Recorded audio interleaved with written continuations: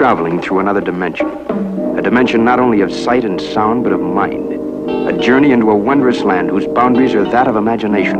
That's the signpost up ahead. Your next stop, the Twilight Zone.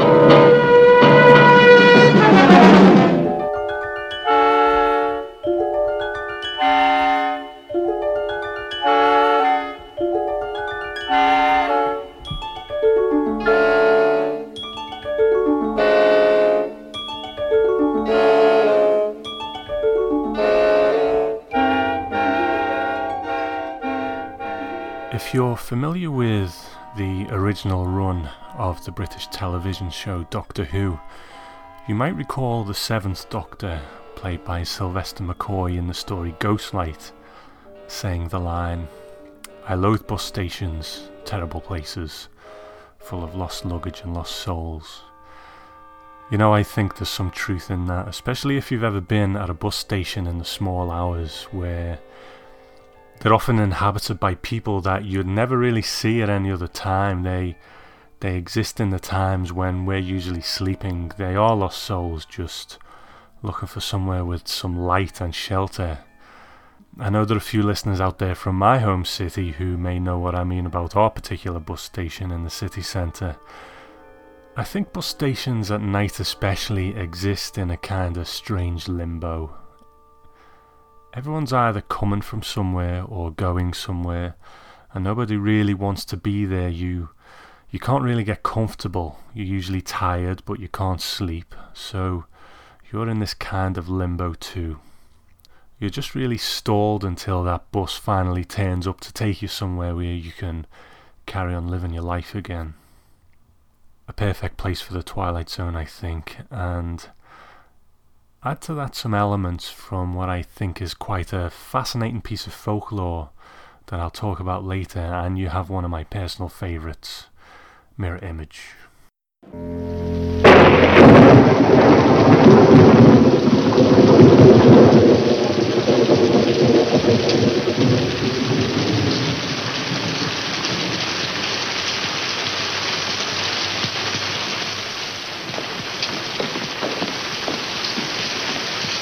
Excuse me. The bus to Cortland. What about her? Well, it was due a half an hour ago. Yep, half hour ago. When will it be in? Hard to say. Been raining hard, road slick, maybe a bridge or two out. That'll play hob with the schedule. Well, when do you think it will be in? She'll be in when she'll be in, that's all. I told you that the last time you asked, miss. The last time I asked? The last time I asked was right now. Look, all I want from you is a civil answer. You're getting a civil answer. Trouble is, every 10 minutes you're up here requiring one. But this is the first time I've been up here. The very first time. Millicent Barnes, age 25, young woman waiting for a bus on a rainy November night.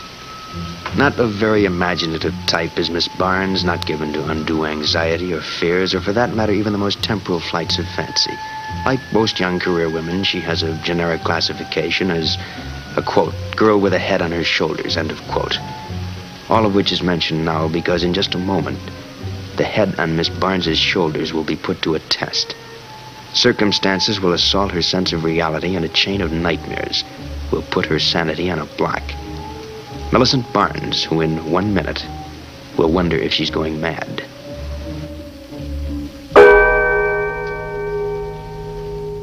First broadcast on the 26th of February 1960, written by Rod Serling and directed by our old friend John Brahm.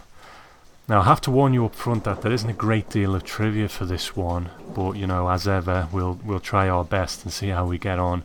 And I also think in terms of the story, there's not really a great deal to actually commentate on because, and I don't mean that in a bad way, but it is quite a simple story.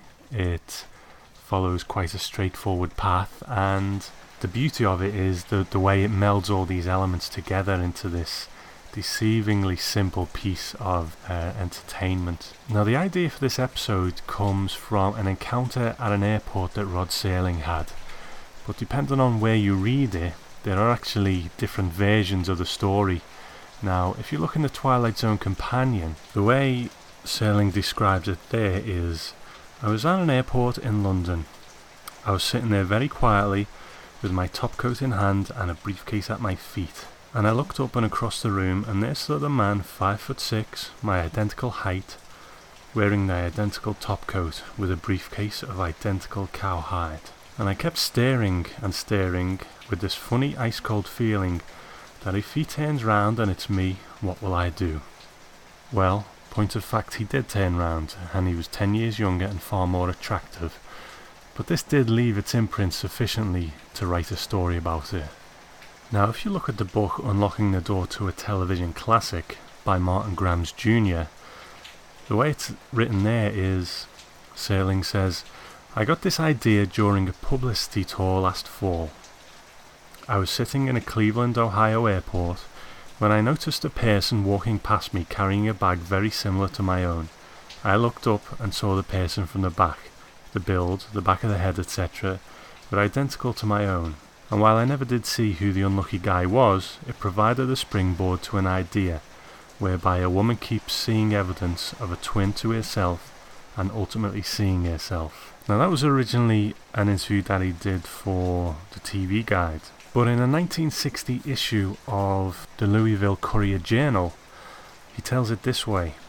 Last summer I was at the Cleveland airport when I saw a bag at the claim station which looked much like my own. A man claimed it, and I saw him only from behind. He was rather short, dark-haired, and looked much like me. I said, gosh, what would it be like to see myself walk up and claim my own luggage while I sat at an airport? From that came one of our stories in which a woman met herself face to face. So that's quite a curious thing, 3 different takes on what inspired the episode, all from Rod Serling himself, which is very strange. But anyway, when we meet our leading character, Millicent Barnes, it's a dark, rainy night, and she's sitting in a bus station, all alone, pretty much but for a cleaner, a handful of other passengers, and the crotchety old man at the ticket counter. Now, the ticket agent is played by Joe Hamilton. There's not really much to say about him. You know, he was a working actor, and he gives a decent enough performance for the role, you know. I think later on at times he does kind of veer towards maybe overplaying it slightly, but I don't know, maybe that's just me. But, you know, he fills this role of the crabby old guy well enough, and he would have been about 60 or 61 when he made this, and sadly he only actually lived till he was 65. So while they're talking, there's this whole sequence with the bag where it will, you know, she sees a bag behind the counter that looks like hers. She looks for her own bag, but it's gone, you know, that kind of thing. This whole little routine. Now, the bag actually disappearing from behind her was done in camera by simply just using a piece of string that would yank the bag off the set when needed. Are you all right, miss? Yes, of course I'm all right. I'm perfectly all right. Why, don't I look all right? You look fine. You look just fine. It's just that when you were in here before... Before? What do you mean before? I've never been in here before. Honey, you were just in here a few minutes ago. Me? I've never been in here before. So while she's in the ladies' room, we have this great reveal where she looks into the mirror and she sees herself sitting on the bench behind her. And when she does eventually go out into the station again, the other hair has gone, but her bag is back. It's about now that the creeping kind of doubt of her own insanity starts to come into play, and she does start to wonder whether she's cracking up. What's the matter with me? What on earth is the matter with me? What's happening? Delusions. That's what they are. They're delusions. I must be sick. I must be running a fever. I'm not even warm. I don't have any fever. No fever at all.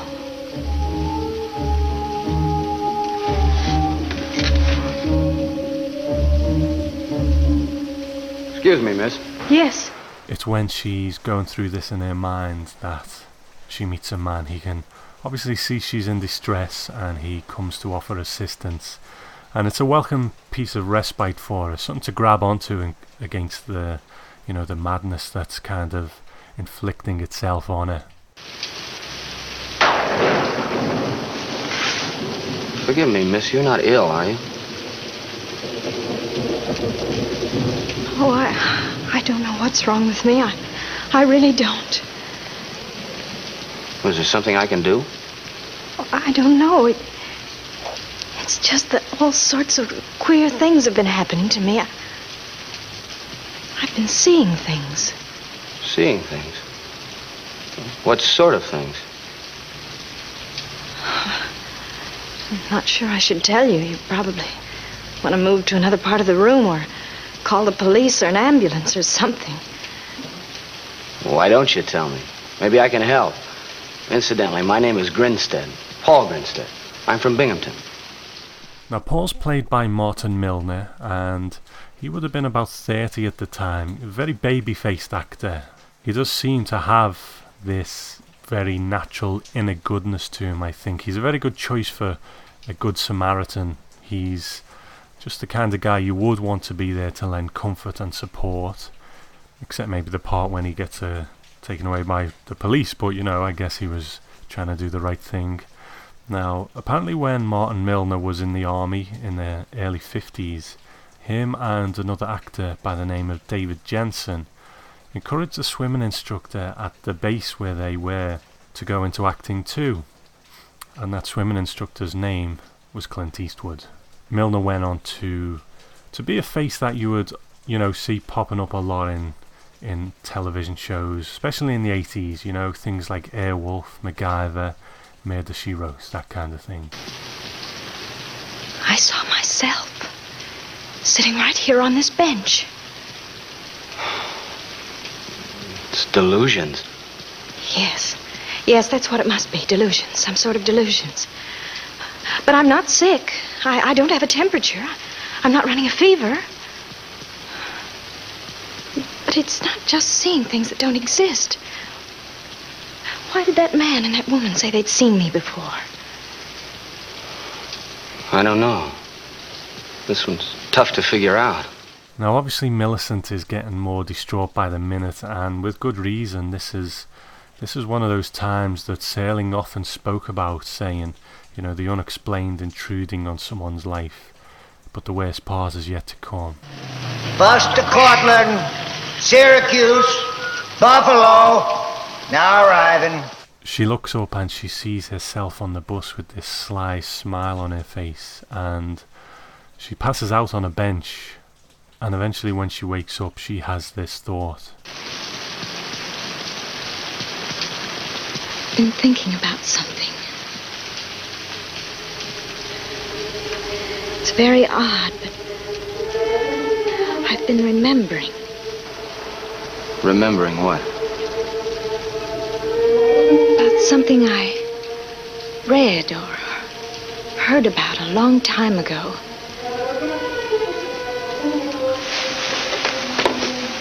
About different planes of existence.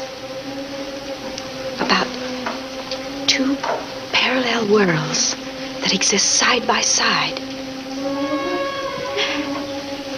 And each of us has a counterpart in this world. And sometimes, through some freak, or through something unexplainable, this counterpart, after the two worlds converge, comes into our world, and in order to survive, it has to take over. Take over? Replace us. Move us out so that it can live.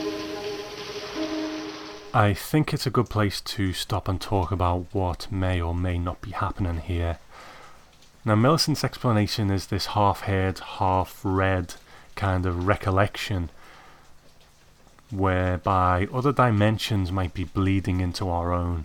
When someone comes through, then they will replace whoever's in our dimension. So it's quite a science fiction type scenario. But, that's just her take on it. I think what the Twilight Zone was so good at was giving you the unexplained, but not making you feel cheated when they didn't actually explain it. When they're done right, you don't feel like it's a hole in the story. It's something that enhances the strangeness of the situation. In less skilled hands, it can be, a terrible thing, but Serling was obviously the master of it. So we have her take, but who's to say whether that's right or not? It could be an alien invasion, it could be any number of things. What she's seen is her doppelganger, her double. The roots of the doppelganger is, I think, more of a supernatural kind of folklore thing than science fiction, but I'm going to come back to that later. But when she starts coming out with all this stuff, all it does is make Paul think that she's crazy, so he calls the police. And when the cops conveniently turn up and take her away, I guess you could say it is a bit sudden. They don't even ask any questions. There's no formalities or anything like that. They just stop the car and take her away. I guess we'll forgive that because they've spent most of the running time building up this tension, this strangeness. They needed to get Millicent out of the way so that they could finish up the story with Paul. So I don't think it would really have helped to have the cops turning up and have that to be any extended kind of sequence with them. So, it's maybe slightly hokey, but I think they did the right thing. So the camera zooms in on that suitcase and we know what's coming next. Paul then sees his own doppelganger, and as he exits the station, he sees him running away with a smile on his face. So there are no answers, just this chilling final scene where Paul sees his doppelganger running away. Now, I'll make no bones about it, I adore this episode. I think it embodies everything I love about a certain type of Twilight Zone. By now in the podcast, we've explored quite a few different types of episode, and I think it's fair to say that I don't think there's a particularly typical kind of story. You could probably sit down and take time to categorize them maybe, but some are very sentimental, some are magical, and some like this bring that kind of strangeness just crashing into people's lives. I think these are the ones that people generally hold up as typical Twilight Zone, even if it's not quite true. Like I say, I think the choice of location is inspired, the quietness, the subdued performances that take place in it. If another dimension was going to bleed into our own, then it is kind of fitting that these kind of limbo places, these nondescript places, that it would happen there, So the performances are quite subdued, they are quite quiet, and I think that only amplifies the moments of panic when things really start to get strange. There's little in the way of music too, just the sound of the rain in the background with the occasional music cue to highlight some strange occurrence. I think it's a wonderful collision of location and the device that they use. I think it's just perfect personally, and I've purposely left until last some discussion on doppelgangers themselves, because I am aware that, like I said earlier, this is a little bit of a light podcast purely because there isn't much trivia and because of what the story is, but I do find this particular piece of folklore quite interesting, so I'm going to talk about that quite a bit. Now, I'm taking all this information from a site called paranormal.about.com. It's not somewhere that I visit regularly myself, but I just looked it up for the purposes of this. Now, I'm going to read out a couple of passages from that site, so all credit to them. This is not my work, but it really brings home the very creepy nature, I think, of the doppelganger in folklore. Now, what it says is doppelganger is German for double walker, a shadow self that is thought to accompany every person. Traditionally, it's said that only the owner of the doppelganger can see this phantom self, and that it can be a harbinger of death. Occasionally, however, a doppelganger can be seen by a person's friends or family, resulting in quite a bit of confusion.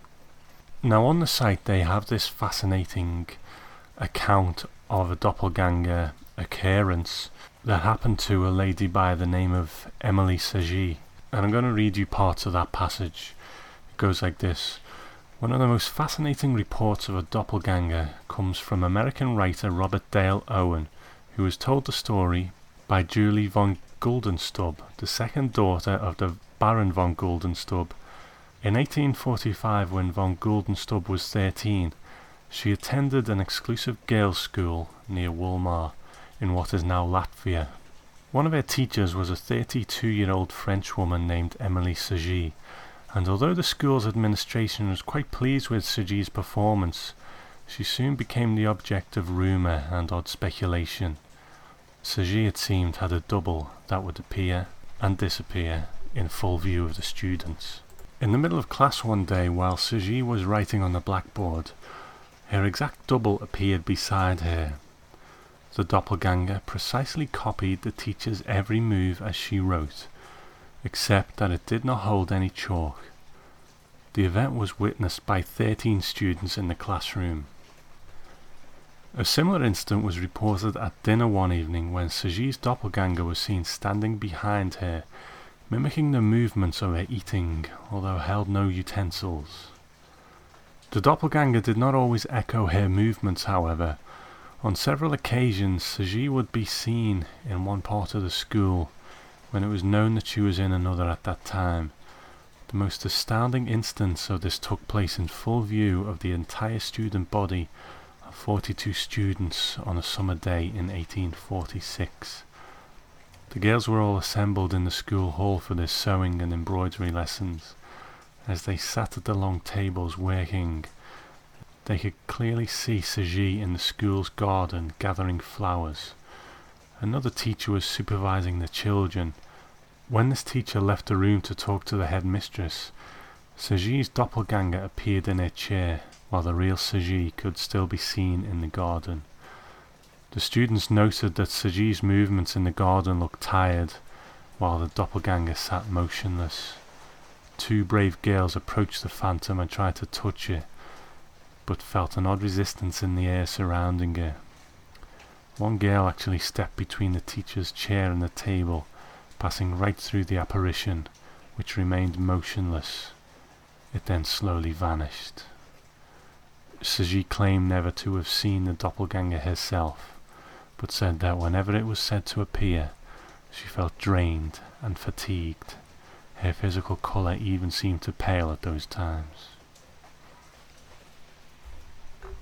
I have to say, I find this piece of folklore absolutely fascinating, and I don't know why, but it does actually genuinely chill me. The very thought that you could see yourself, and when that other you looks back, they don't look back at you with the same look of surprise and confusion that's obviously going to be on your face, but with a smile filled with malevolence that tells you instantly that this isn't some cosmic mishap that you will both try and figure out. This is an attack on you and your identity and your life. Obscure metaphysical explanation to cover a phenomena. Reasons dredged out of the shadows to explain away that which cannot be explained. Call it parallel planes or just insanity. Whatever it is, you find it in the Twilight Zone. So there you go. Again, I must apologise for this episode. Like I say, although I adore it, completely, it just felt like there wasn't much to actually hang the episode on, if you like. So, that's the way it's going to be sometimes. There are so many different types of episodes. It's not always going to be easy to put these things together. A few things to mention. I have some iTunes reviews that I am, as always, very thankful for. On July 14th, Fairballs in the US says, great insight into the show and it brings back so many memories. Keep going. Well, I will, thank you. And also another great review by someone by the name of Fast Shoes in the US as well. Nice, very touching review that, and I appreciate it. Thanks a lot. And another one over in the UK from the Mahoney. Nice short and sweet review there. That's all it needs to be. Thanks a lot, man. Appreciate it. So, a few bits of housekeeping. As ever, I am currently the admin on the official Twilight Zone forum over at Cult Labs, and you can find a link to that at our website, thetwilightzonenetwork.com. So, I always like it when someone from the podcast makes themselves known in the forum. I think that's great to be able to actually, converse about the Twilight Zone instead of just, sending these thoughts out there. I think that's fantastic. So, if you do have a bit of time and you enjoy posting in forums, then come and join us and give us a shot. As always, at the website, the Twilight Zone Network, is Chris Barnes' excellent Night Gallery podcast. Now, Chris has a lot more of a difficult job on his hands with the Night Gallery because there's not many sources of information about that show, but he always manages to pull it together into a really entertaining podcast, so I think you'll enjoy it. And of course, we also have Suspense, Dimension X, and I've started to put up a couple of episodes of Tales of Tomorrow. That's going to be more of an occasional thing, I think, because it takes quite a while to do that, but there's no rush here. But if you go to the website, you can actually watch those episodes of Tales of Tomorrow. Now, Tales of Tomorrow, you could say, is a forerunner of the Twilight Zone. It was in the early 50s, and there was some really big names in it. So, it's an interesting watch, and I would recommend checking that out. Now, also at the site, we have had our first piece of fiction submitted. Now, what this is I know there's a lot of very creative people out there, and what we'd like to do is actually publish some of the short stories that might be in the spirit, let's say, of the Twilight Zone or the Night Gallery. And we had a submission from a gentleman by the name of Christian A. Larson, and it was a story called A Factor of X, very much in the Twilight Zone mould, and a great little story. And hopefully now that Christian's submission is up there, other people will follow suit. So go over there, check it out, and if you're a budding writer and you've got a story that you think we might want to publish, then contact us at admin@thetwilightzonenetwork.com and we'll get back to you. And I'd also like to say, we are gradually building up content on the site, but it's a slow process. There aren't enough hours in the day, really. But if you feel you might want to contribute to the site in some way, then again, let's talk about it.